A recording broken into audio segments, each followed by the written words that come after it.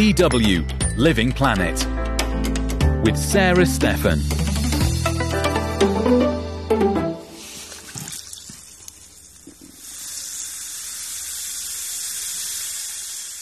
A warm welcome from our cool studios in the sweltering hot city of Bonn, Germany.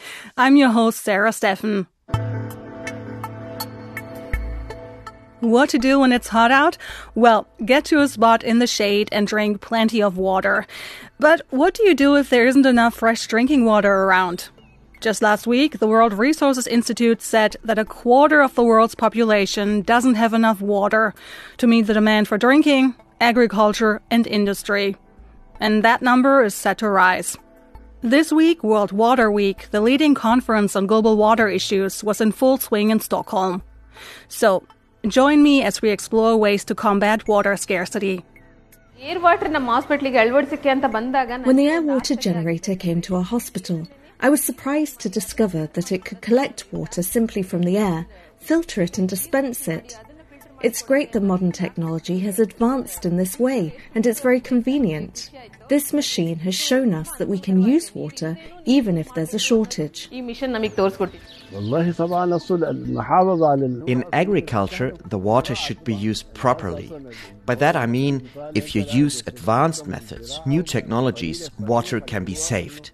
But if you use the traditional method, it consumes more. Basically, we are not adding anything. We are not putting any kind of stress on the land. We are not aggravating the problem of waterlogging. We are not adding any water. What we are doing in already existing saline water, we are culturing our organism for the livelihood of these farmers.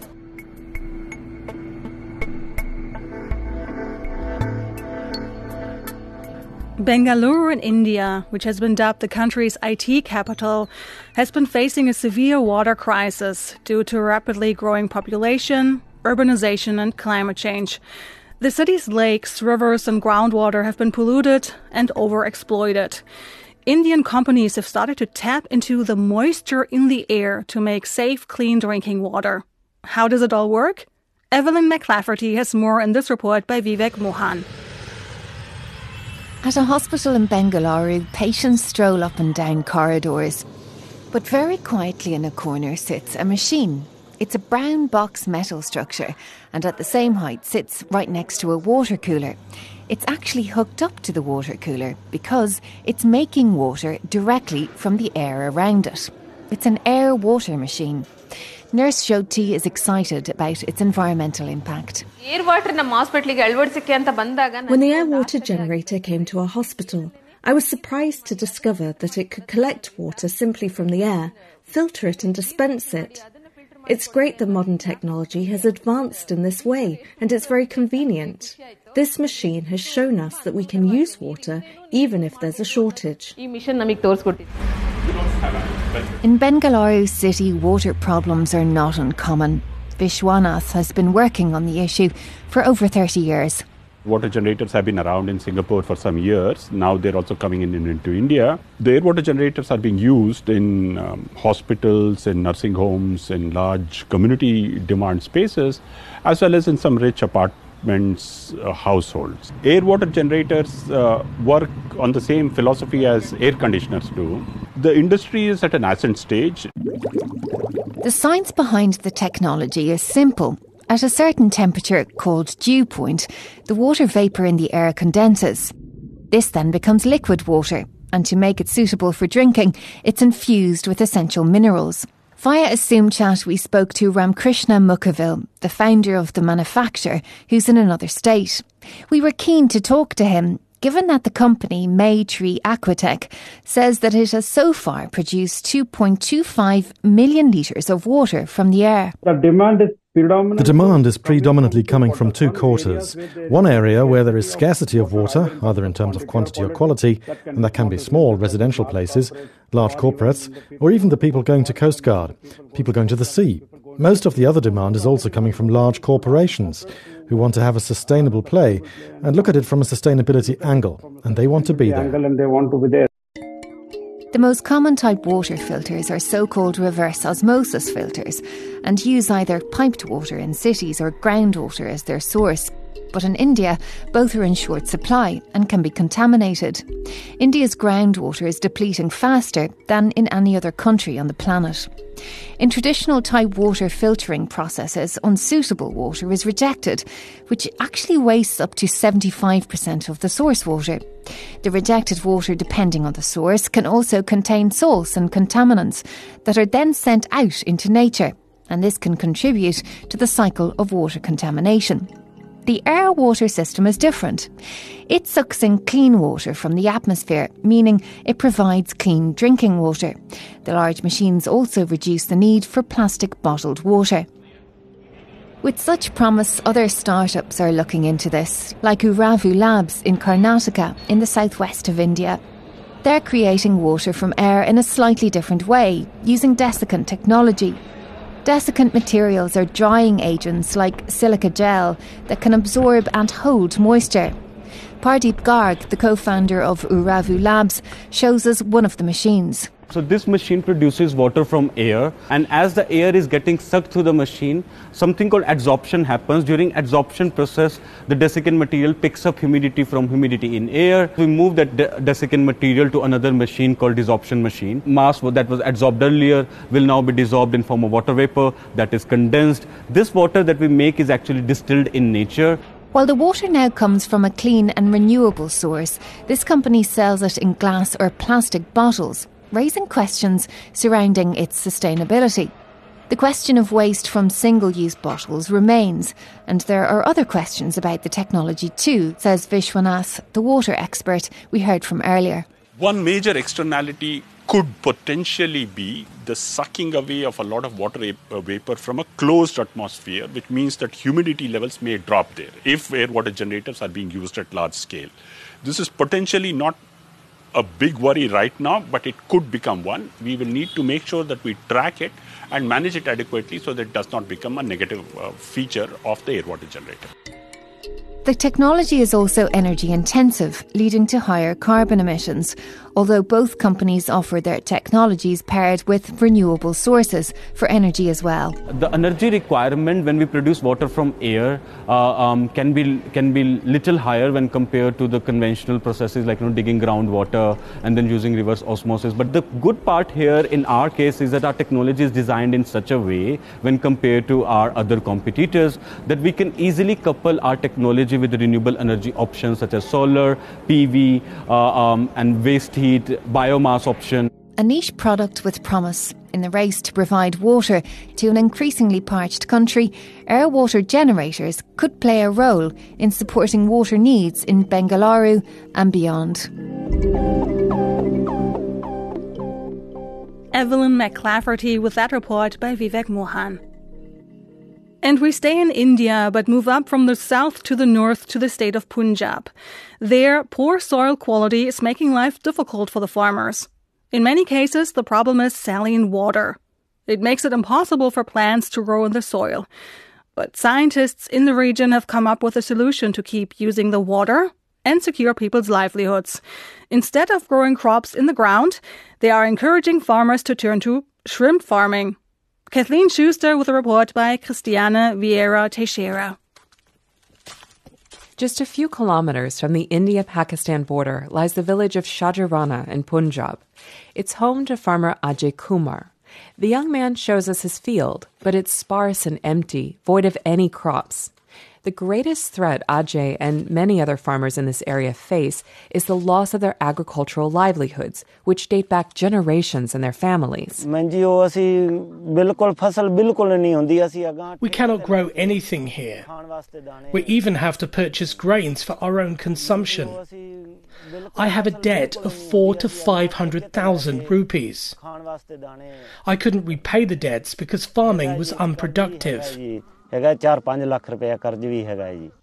reason for the poor soil quality is visibly apparent. At first glance, it seems like the fields are covered with a thin layer of snow. Ajay Kumar picks up some of the white powder with his fingers. In fact, it's a thin layer of salt.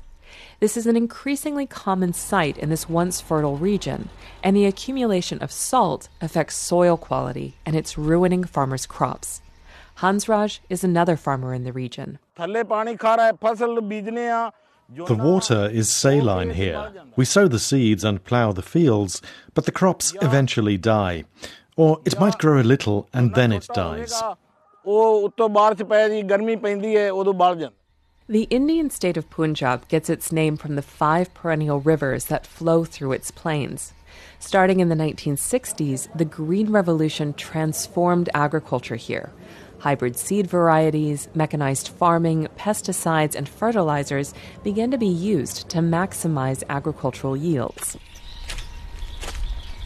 Dr. O.P. Chaudhry, principal soil chemist at the Punjab Agricultural University, is visiting the local farmers to see the extent of the problem.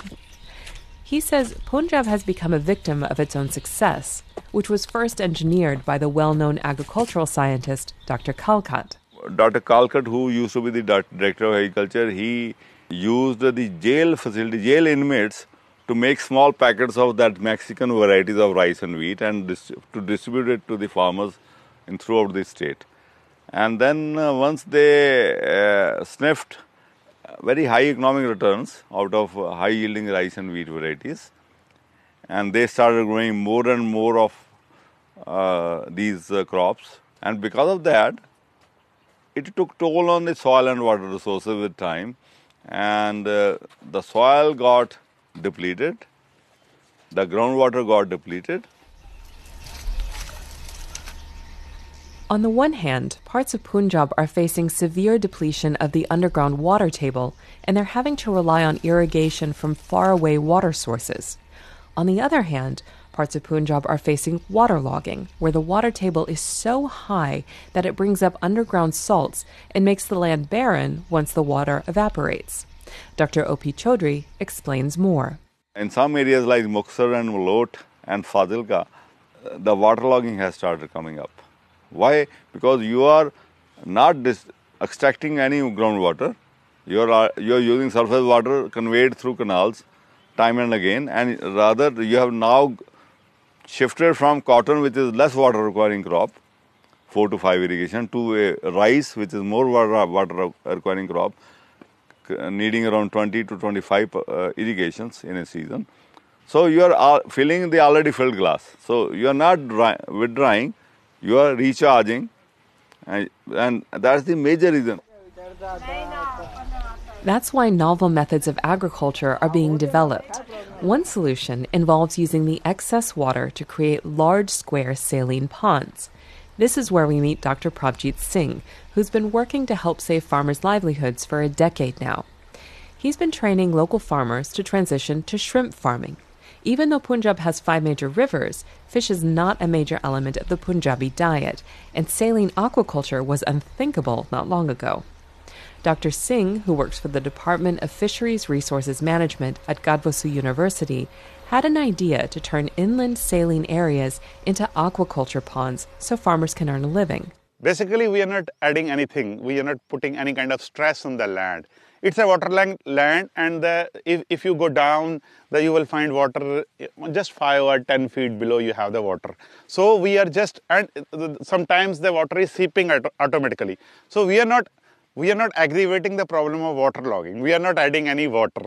What we are doing in already existing saline water, we are culturing an organism for the livelihood of these farmers. With a bucket and a net, the farmers turned fishermen haul up their catch, dozens of wriggling little shrimp. The shrimp needed to start an aquaculture pond are sourced from India's coastal states. Dr. Singh holds one of them in the palm of his hand. These seeds, as he refers to them, are released into dugout ponds under strict biosecurity protocols. The trials for this project began back in 2014 on 1 hectare of saline area. Today, more than 100 farmers in this district alone are running aquaculture farms on a total of 450 hectares. Dr. O.P. Chaudhry explains more. I don't want to advocate that we should create saltwater ponds, but that is the need of the hour, because to create catchments around that pond, you can fill it, dig it deep to make a pond, and then we never advocate that we should add salts. It's not recommended. The only thing is, if there is salt problem and there is water logging problem occurring together in some areas, then the only way forward is saline water aquaculture.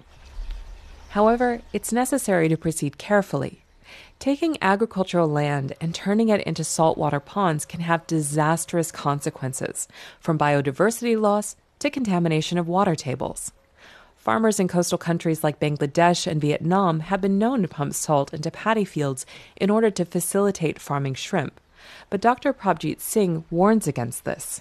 The good agricultural land should not be converted into shrimp farming because the adjoining areas can also become salinized if it is carried in the middle of a good land or something, like by deliberately pumping the water, saline water from the deep.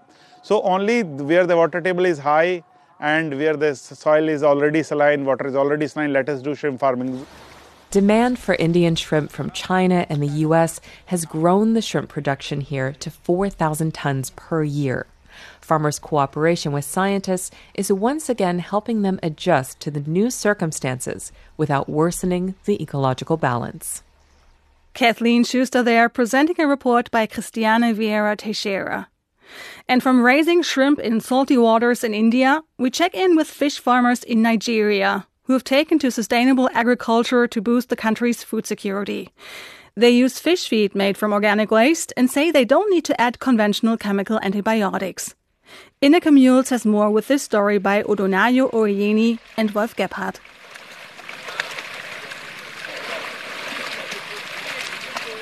A writhing mass of catfish splash about in a small pond as Sean Ogunlana tosses fish food into the water from the grassy shore. His almost choreographed movements show he's already done this countless times. He's been raising fish like these for the past 10 years and now owns 4 of these ponds. But he's not the only one here. In the southwest of Nigeria, not far from the metropolis of Lagos, around 1,200 farmers jointly run this huge Eriwe fish farm. In the next pond over, 3 farmers help each other haul a net full of fish through the water. For farmers like Oluwaseun Ogunlana, this place means good business. We actually stock about nothing less than 5,000 pieces in the pond. So after putting them in the pond, we make sure that we do feed them like 3 to 4 times in a day so that the number will not be reduced to the minimum.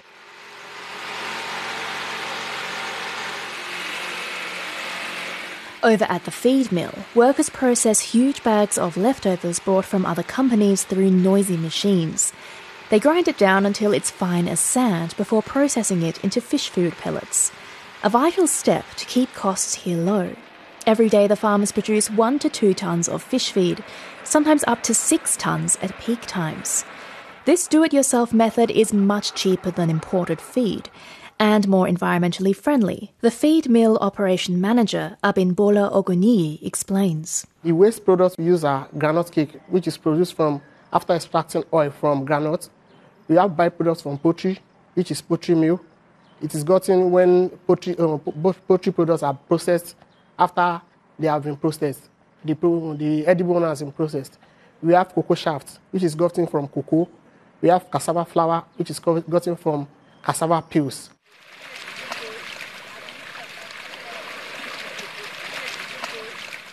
Keeping things around here as environmentally friendly as possible was all part of the plan when this farm was founded 20 years ago. The Eriwe Farm Village is the result of a project spearheaded by Ogun State and various communities to help eradicate poverty in the region and provide people with a sustainable income. It worked, and now the farmers here can make a good living.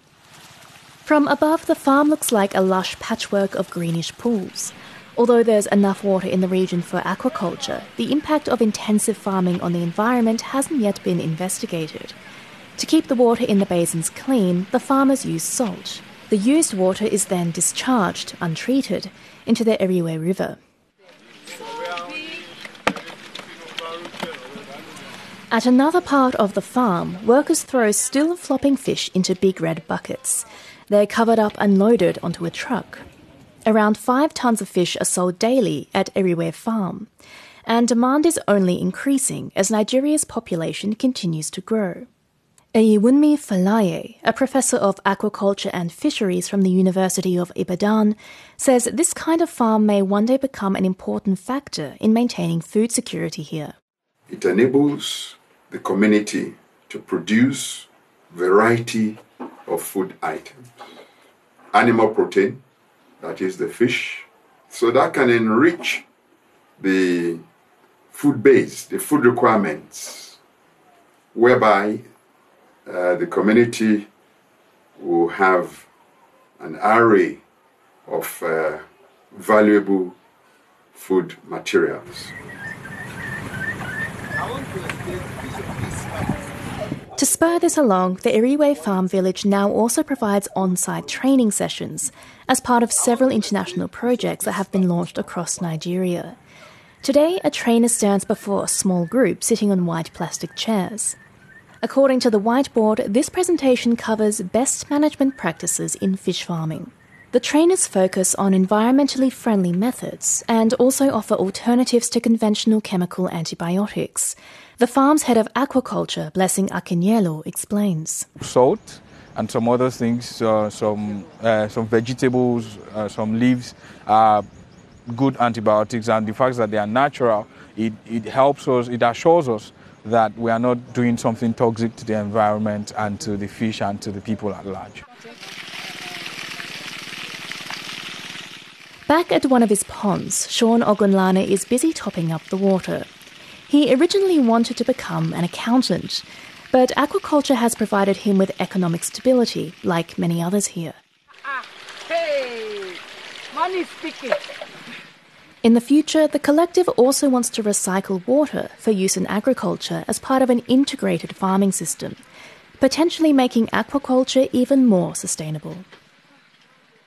In a communes with that story by Odonayo Orieni and Wolf Gebhardt.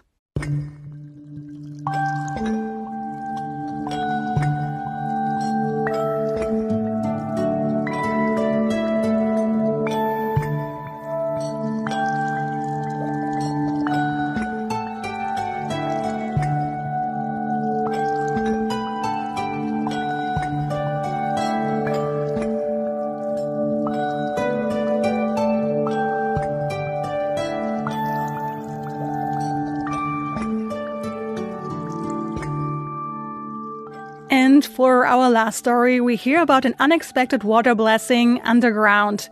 Granted, the water source was already found a couple of decades ago, but it's still going strong.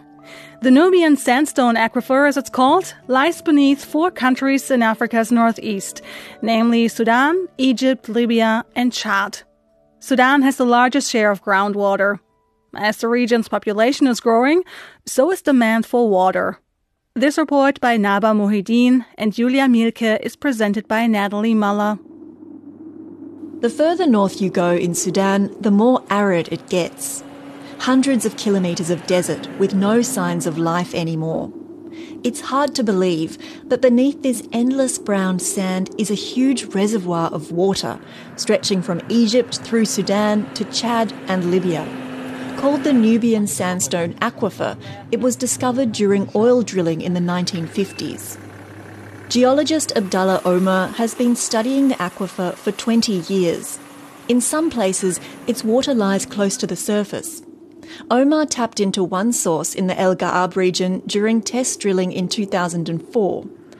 The supply of fresh water has fundamentally changed the region, Omar says, standing against a backdrop of lush green vegetation. In the northern location, the depth is 60 metres or less. Can you imagine? One irrigation system that can irrigate 50 hectares. That's unique, and it indicates the powerful flow of the reservoir. Local desert villages such as Ga'ab el Hasha have benefited most. Since the source's discovery 20 years ago, they've had regular access to water.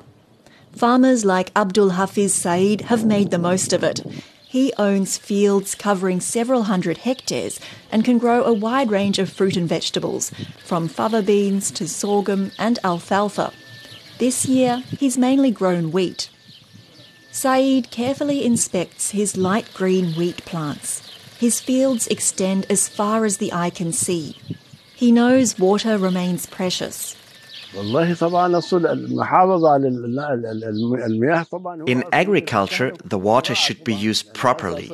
By that I mean, if you use advanced methods, new technologies, water can be saved. But if you use the traditional method, it consumes more.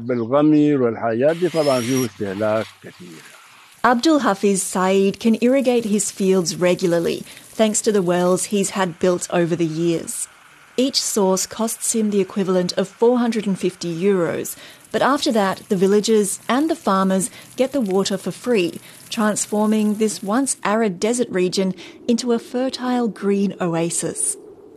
The Nubian sandstone aquifer is the world's biggest fossil water reservoir.